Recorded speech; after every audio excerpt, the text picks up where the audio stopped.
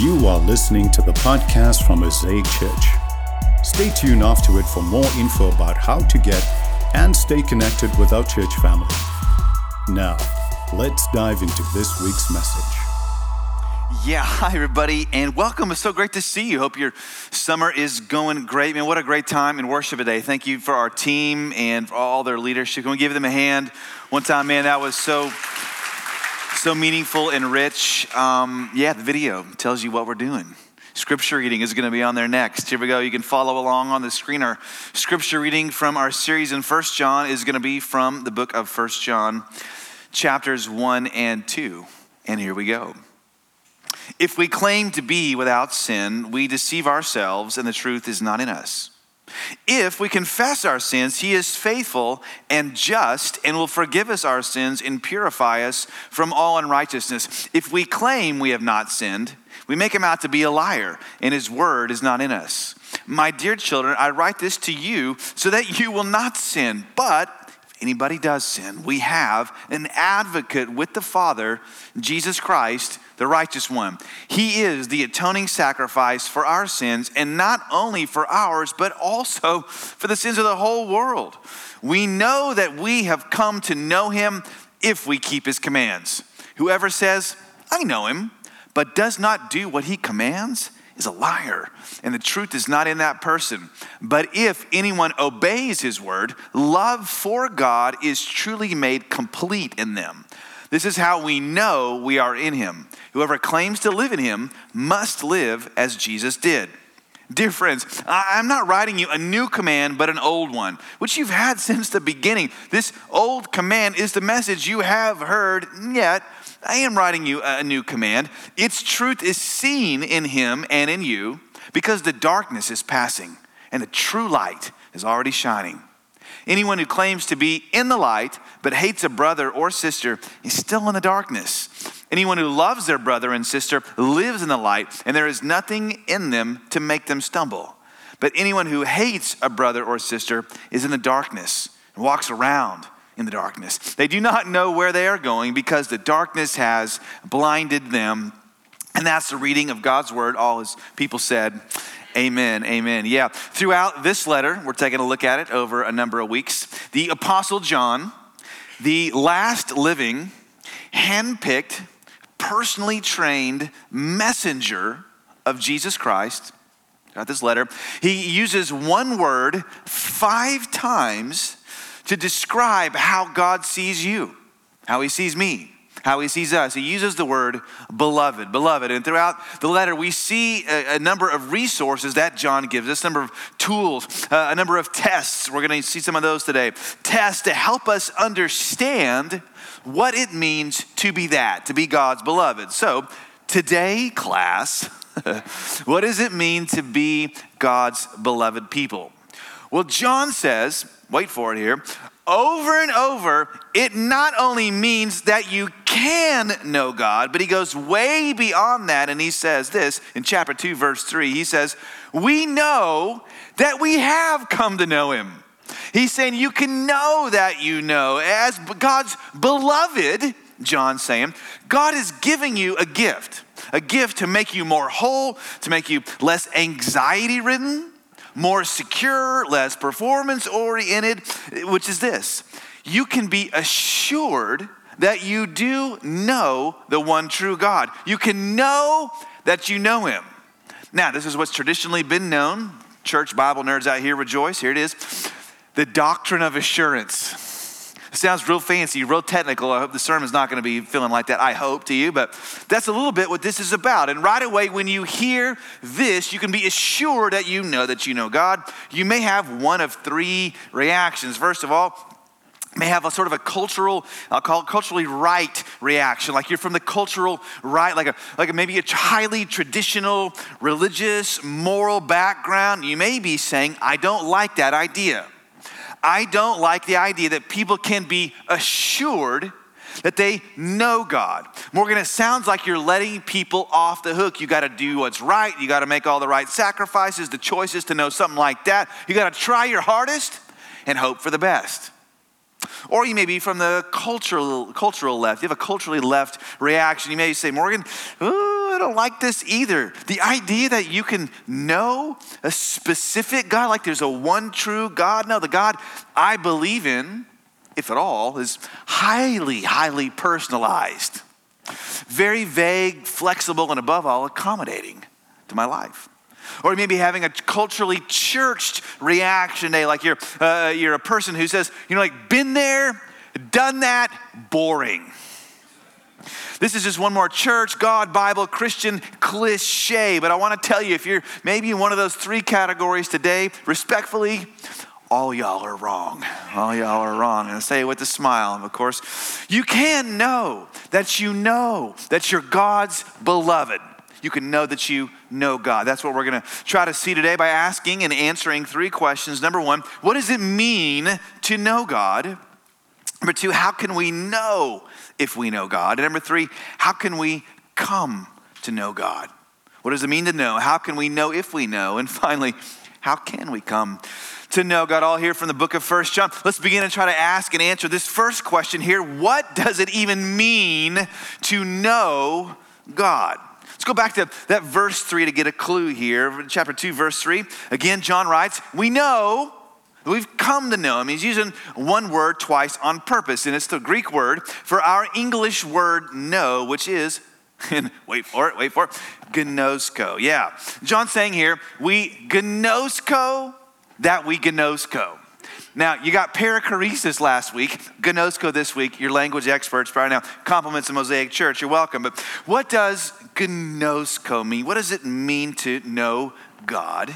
Two main meanings of that one word, gnosko. First, this is a pretty simple illustration. All right, I don't know if you have a child in your life, but Carrie and I do. We have a number of them, praise the Lord. Maybe your own child, maybe you have like a neighbor's child in your life. They won't stay off your grass. You get a niece or a nephew somewhere, a grandchild. But if you have a child in your life, you know this is true. It's only a matter of time until that child or children, they beg you to take them to a convenience store or like a fast food place where there exists the fount of all magic in a child's life, the soda fountain machine, where they can not only choose to drink, but how much of it. And some of you know where I might be going with this right now, because at some point, once you have been begged into taking them and the soda is purchased, what's the child going to do? That child is going to act out a specific thought, which is this: if one soda flavor tastes amazing, how much better would all the soda flavors taste together, right? And they take the cup and they go from thing to thing, and that used to be called, not a good name, but it used to be called suicide. Yeah, need a new name for that now, clearly, but that's what it was called back in the day, right? Now, whether that drink tastes good or not is irrelevant for the purposes of this illustration. What does matter is the answer to this question. Is it possible to separate out the flavors anymore? Can you get the Coke out from the Sprite, from the orange, from the mystery blue energy drink, from the Mountain Dew, all that? No. The answer is no. Why not? What's happened? The answer is that two things, in this case more, but minimally two things that were formerly separate have now become one, right? To use a metallurgical phrase, two things have become amalgamated. They've been fused together, mixed together. You can't separate them out from one another anymore. They have become united. And John says that's part of what it means to know God. To gnosko him is to have a knowledge of God that unites. And all John's doing, by the way, is picking up a very old, ancient, familiar thread from the Hebrew Scriptures, Old Testament, where it uses the word yada to describe intimate, personal, uniting knowledge. Now, when you read through the book of Genesis, for example, you get to Genesis 4:1, you read that Adam knew his wife. Come on, King James fans. Knew his wife, and she became pregnant. Cain knew his wife, and she became pregnant. That man and that woman, they knew each other. Daddy, what does Genesis 4:1 mean? Does that mean they were studying each other, Daddy? Yes and no, son, right? Because it wasn't just information Adam's getting about Eve or Eve about Adam, nor was it just physical intimacy. That's the Hebrew word shakab. This is yada. Adam knew Eve. Whole life, whole person, knowledge that out of two creates one. And by the way, right here, this is where I think Christianity may push you to an uncomfortable space about just how much God wants to be involved in your life. Up close, personal, no facade, no playing church. I don't want to do that. I'm assuming you don't want to do that either. God wants, as he said years before John, back in Jeremiah, he said, I want all my people, my beloved people, to know me, to yada me. I want them to have knowledge of me that unites me with them. See, that's gnosko, to have a knowledge that unites. Second. Number two, I have an uncle, and if you know me at all, you probably heard about my Uncle Steve. Uncle Steve, yes, he lives up in Idaho, and Uncle Steve is basically way after Jesus, but way before the Dos Equis guy. Uncle Steve is the most interesting man in the world. He is an expert outdoorsman. He's got a master's degree in outdoorsery or whatever they give master's degrees in that. He used to float these rivers in wetsuits for weeks at a time, studying tracking bears, studying salmon migration patterns, reporting back on the state of the ecosystem to the Idaho Fish and Game Department. He has an immunity to something he's developed an immunity to something called Giardia, which is a virus that's present in water. It's the reason why if you go camping, you have to boil your water before you drink it. Otherwise, you get sick from Giardia. Uncle Steve doesn't have to boil his water. Uncle Steve simply refreshes himself at will from whatever mountain stream he wants while he looks at you over waiting for your water to cool on the trip. Now, he's an expert, a fisherman. I've been with him many times. I'm standing there. I can't catch a thing. I hand over rod, reel, bait, tackle to Uncle Steve in the same spot. I've been in for hours, catching nothing. He hauls out fish after fish after fish. You'd swear it was lucky, except I've seen him do it too many times. Uncle Steve built his own house up in the mountains with his own hands, where he heats his own house with the wood he chops down from the trees behind his house. It's watered by a filtration system he installed on the back of his house to catch the runoff snow water for of course, the other people to be able to drink, not him. He doesn't need that. And recently, his son, my cousin, shot and killed a grizzly bear with a bow and arrow and walked a 2-week trip into the wild, walked out of it carrying 200 pounds of wild bear meat on his back. One year for Christmas, Uncle Steve's gift to me was his Ziploc baggie full of deer jerky. I've had moose burgers, elk soup, pheasant instead of turkey for Thanksgiving, where I had to pick out the shotgun pellets to eat it. Are you getting who my Uncle Steve is? Yes, all right. Anyway, one time, Uncle Steve took me, my mom, my sister, whitewater rafting. On a raft up on the Snake River in Idaho. It's beautiful up there. And while we're on the raft, we're going through mostly like levels 2 to 4 are rapids. Rapids come like 1 to 6. 6 is the hardest. We hit a level 5. Pretty violent, pretty dangerous. And it literally flipped my sister, who was in middle school at the time, flipped my sister out of the back of the raft. Going crazy. She managed to grab the rope around the raft, face down in the water, just bucking back and forth. The thing's going all over the place. My mom screams, "Save my baby!" Big brother Morgan reaches back, pulls her out into the thing, back under the raft. As the raft is shaking, we're all crying, screaming. We embrace. No, thank you very much, Uncle Steve, right? Now, let's say you wanted to go whitewater rafting. You're saying, Morgan, I never wanted to in the first place. You've convinced me I never should now. All right. But for the sake of this moment, let's say you wanted me to take you whitewater rafting, and you asked me, Morgan, what do you know about it? What do you know about whitewater rafting? And let's say I told you, well, I've studied a few maps of the river. I watched like a 5-day online tutorial, and I heard this like motivational speaker talking about how great rafting was. You hear this, but then you ask me, Morgan, have you ever actually been whitewater rafting? Have you ever actually been down the river? And if I said no, what would you say? You'd say, I'm going with Uncle Steve, right? Why? Because Uncle Steve has a knowledge of the river that comes as a result of experience. And that's the second thing that gnosko means. To know God means you have a knowledge of God that comes as a result of experience. That somehow, some way, you encounter him, you experience him in a way that goes way beyond just personal information. It goes into the realm of personal experience. Let me ask you, do you have this? Have you had this? Or is God maybe only a 5-day seminar you took one time? Only something you heard from a motivational speaker on a stage somewhere. Have you gone out? Have you gotten in the boat, in the raft, and braved, hear me, the bottomless rapids of God's heart for you? Do you know God? Number 2, let's ask, all right, Morgan, I see what you did there. All right.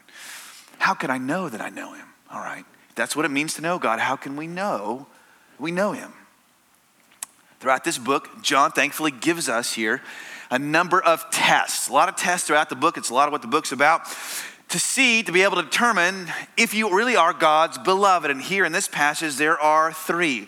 Also a convenient outline for a preacher. Thank you very much. So we're going to look at each of these 3 tests John gives us in turn. Here we go. Test number 1. Do I openly affirm truth? Okay?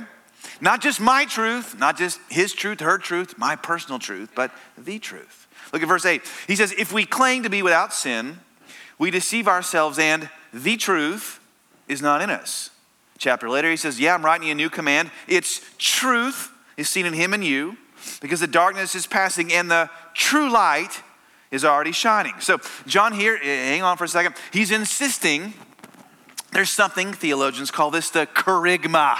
Kerygma, K-E-R-Y-G-M-A. It's the seed, the doctrinal core of the Christian faith. There is a body of truth that must be believed. Now, some of you are saying, Morgan, like 2 minutes ago, you just told me that knowing God was way more than knowing information. Yes, I did. That was true too. But here, Morgan, you're saying there's a kind of truth I have to know and believe. Yes. It's because while the Christian faith is more than rational truth, it's not less either. Here's why. A few years ago, I was doing some ministry work in Nashville, Tennessee, great town if you can go. And I discovered in my trip there that someone no less than Paul McCartney, formerly of that little band, the Beatles, may have heard of him.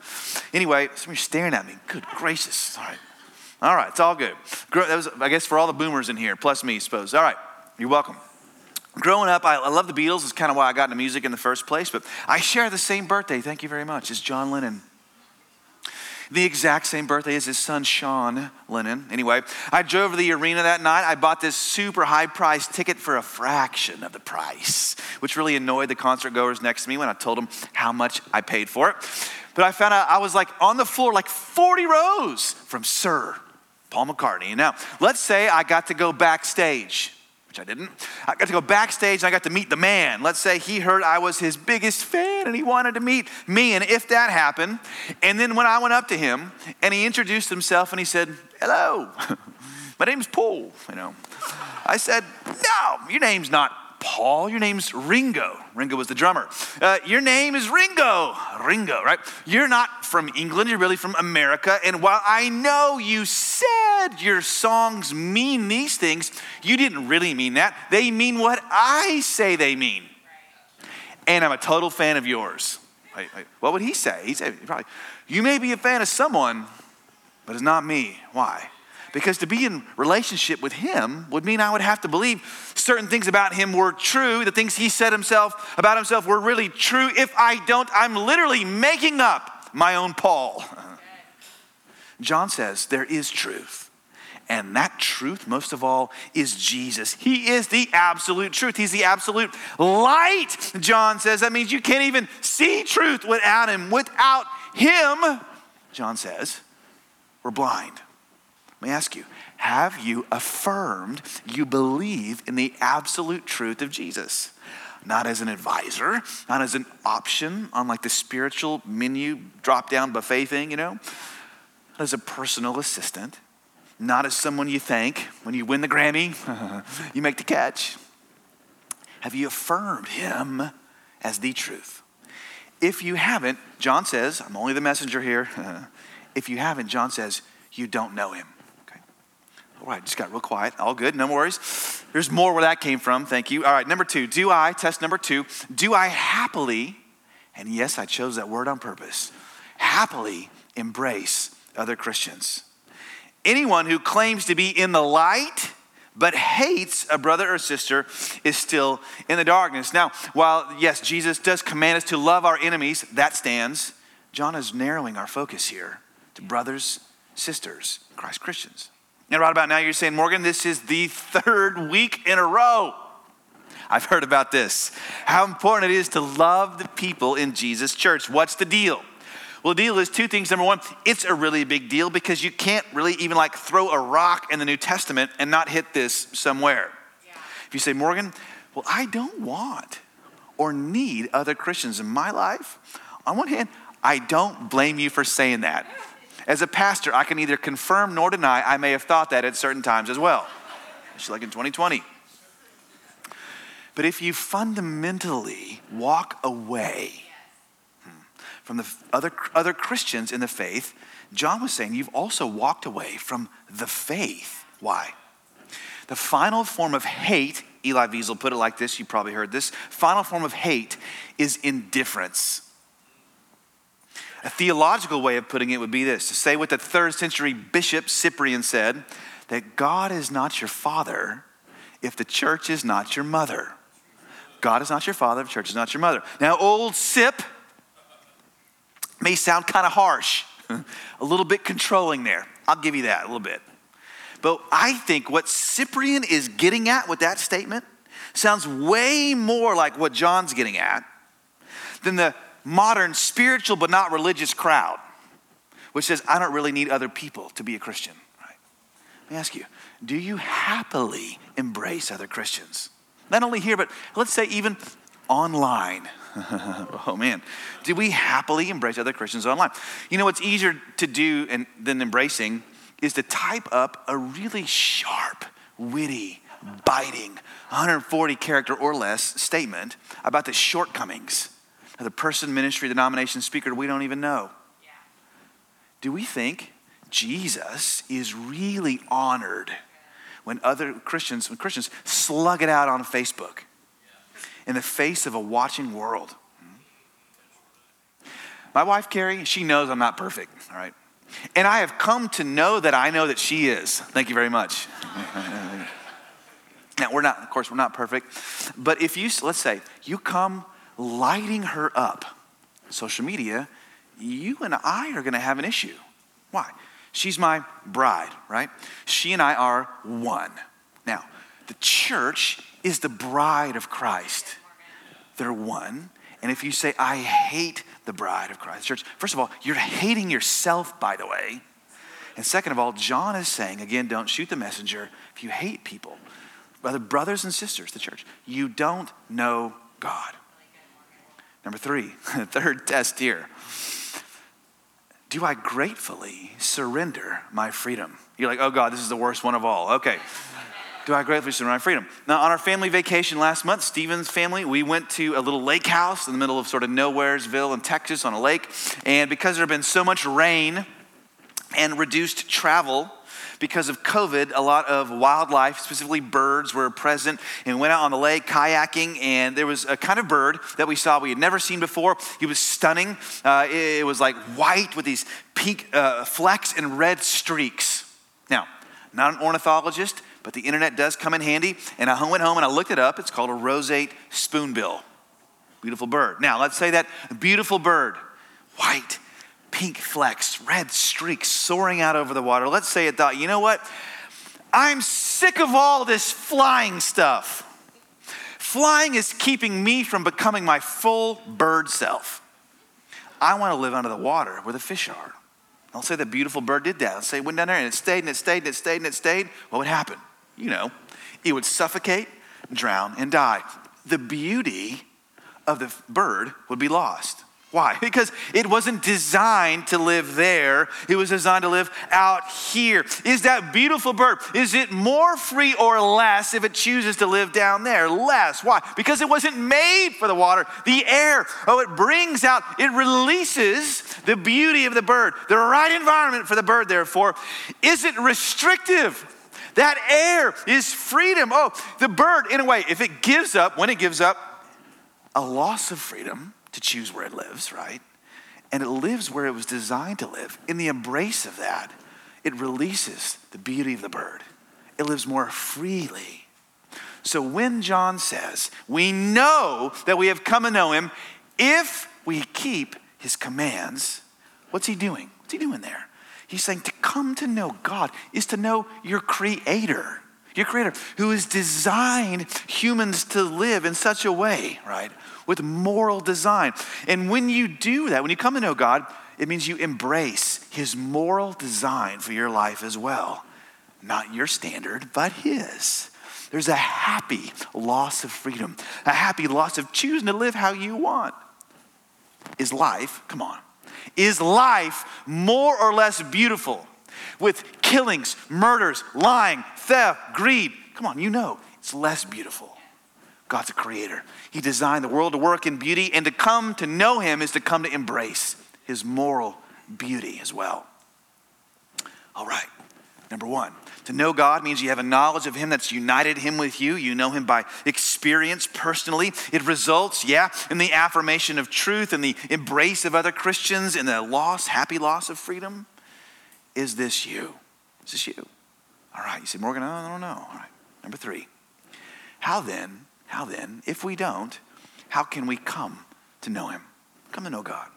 Well, John thankfully actually shows us all the way back at the beginning of the passage, verse 8. He said, if we claim to be without sin, we deceive ourselves and the truth is not in us. If we confess our sins, though, he's faithful and just and will forgive us our sins and purify us from all unrighteousness. What's he saying? Let me try to summarize it. I'm going to give you a statement and unpack it.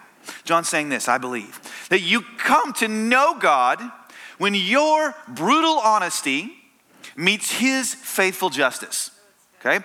Your brutal honesty meets his faithful justice. John's saying, if you're not willing to become brutally honest about even sin in your heart, not just that you're like a mistaker or a tried harder, that may be the case too, but about sin. If you're not willing to do that, he's saying we're part of the problem in the world, not the solution. If you're saying this today, I'm fine how I am, Morgan, the problem with the world are the people who watch that other news channel. They're the ones who are messing it up for the rest of us, right? I'm saying you trick yourself. You're deceiving yourself, and the truth isn't in you. Like 12-step programs say, they say, to begin to change, you must make a fearless moral inventory. Until you become brutally honest with yourself, you'll never change. And yet, being honest isn't all that John's after here, because look a little closer at verse 9. He said, when we confess our sins, God is faithful. What's the word? And, come on. Just. Say it again.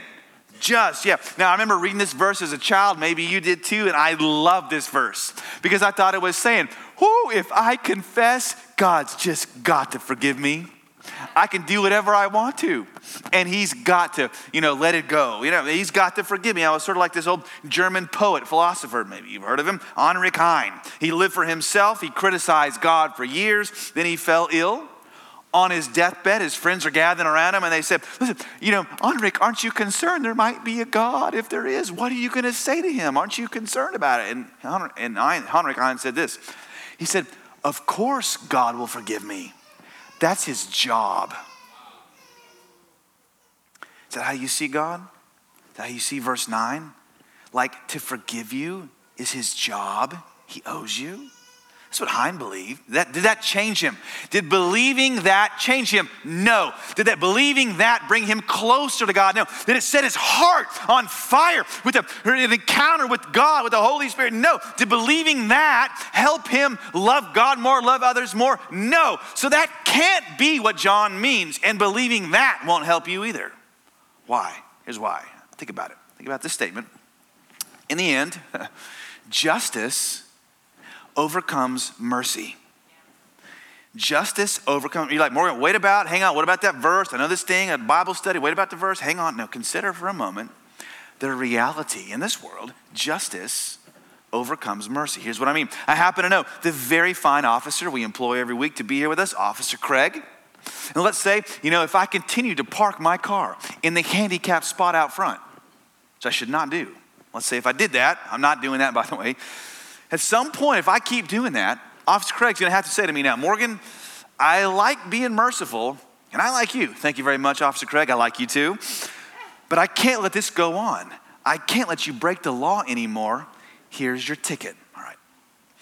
Is that what's happening in heaven with Jesus, God the Father, right? Jesus is our advocate, John says. Is Jesus up there every time? Is he saying, no, just like plead for mercy? Is he pleading for mercy every time we sin? As in, please, God, just give Morgan one more chance. Don't write him the ticket. Is that what's happening here? Forgive Morgan because of your mercy, God. That's not what verse 9 says. Verse 9 says this: if we confess our sins, God's faithful and what? Not merciful, but what? Just. Faithful and just to forgive us our sins. It says God forgives because of his justice. And to not forgive you or me or someone once we come to know God through Jesus would be unjust. So how does Jesus function as our advocate? How does he save us? All right, like this. When we sin, when we confess, we acknowledge our sin. That, Lord, I have blown it. I have done what I wanted to do. When I wanted to do it, I have sinned. Jesus says, Father, they have sinned, and the wages of sin is death. No question. They have earned that and deserve it. No way out. Oh, but Father, look at my blood. Look at what I have done. And for you, God, to get 2 payments for one sin, that would be unjust. Oh, so I don't ask for mercy for my people anymore, Father. I ask for and I demand your justice. Will you be faithful to your sense of justice? What you poured out on me, let it be applied to them. And God the Father says, yes, I receive them as my beloved child because of what you, Jesus, my firstborn beloved, have already done. If you'll see that, feel what's inside that today, you can know this: that you were so far from God that Jesus had to die for you. But you're so loved by God, Jesus was glad to die for you. Imagining God's like a sentimental milksop mercy for you, it won't change you. But recognizing there's a costly mercy for you, a just mercy, that'll change you. When you say yes to that, you know what happens? Yeah, you become more humble. You become more honest. You let go of that thing that you thought was really freedom, but it was killing you. Your heart becomes more and more free and whole. I encourage you, if you haven't today, come to know this God, the God who calls you his beloved, wants to make you whole. You pray with me. We're going to take just a moment and pray and ask God for his help here. Lord, we come to you in Jesus' name, and we thank you for moments for believing where you really can part the curtain in a way. It really wasn't there in the first place, but we just experienced your nearness in a fresh way, reality bending way. Lord, I'm praying we would experience that now. And if you're here today, friend, online or in the room, you're saying, I've heard something today and I realize I don't know God and I want to. Great. I'm so glad you're here. That's why we're here. If you're here and you're saying, I want to know God, great. Would you just take a moment and pray this prayer with me right now? Just say, Jesus Christ, I want to know you. And right now, I turn away from me and I turn toward you. I turn my back on all the ways I've lived for me. And I embrace all you have for me. I ask that your blood that you shed on that cross for me would cover me, change me, and make me new.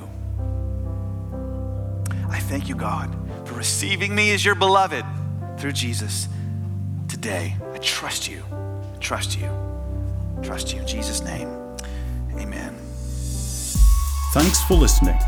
For more info about how to get and stay connected to Mosaic Church, please visit us online at www.mosaicchurchaustin.com. or download our app from your app store.